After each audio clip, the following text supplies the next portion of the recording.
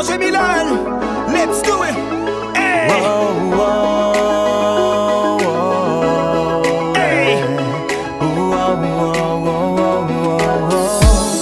Minha vida era demais para ti, só sorri, não quis acreditar. Não acreditei, não acreditei, yeah. Não querias mais viver assim, minha ausência nos fez afastar. Agora eu sei, yeah. Na minha vida foste um vício, mudaste a minha forma de ser. Não faz assim, não faz assim, não. Agora aguento o sacrifício, ver que o nosso amor já está a morrer. Não vai morrer, não vai morrer, não. Hoje eu vivo tão sozinho, só queria o teu carinho. Love me all night long. Na minha vida foste um vício, mas falhei ao compromisso.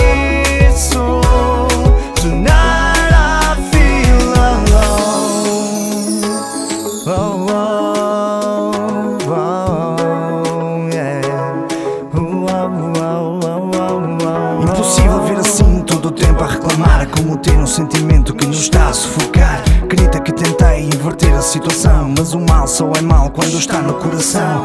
Deste-me a maior joia que um homem pode ter, um motivo na vida, uma razão de viver. Nunca quis deixar-te assim, é o meu intuito de perder. Estive longe de pensar que isto podia acontecer. Tantas vezes te mostrei que não podíamos continuar, apesar de ainda seres a mulher que eu quero amar. Nosso amor vai renascer, disso podes acreditar. Dar-te tudo que quero dar. Na minha vida foste um vício, mudaste a minha forma de ser. Não faz assim, não faz assim, não. Agora aguento o sacrifício, ver que o nosso amor já está a morrer. Não vai morrer, não vai morrer, não. Hoje eu vivo tão sozinho, só queria o teu carinho.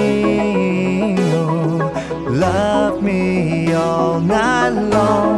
Na minha vida foste um vício, mas falhei ao compromisso. Tonight I feel alone. Hoje eu vivo tão sozinho, só queria o teu carinho.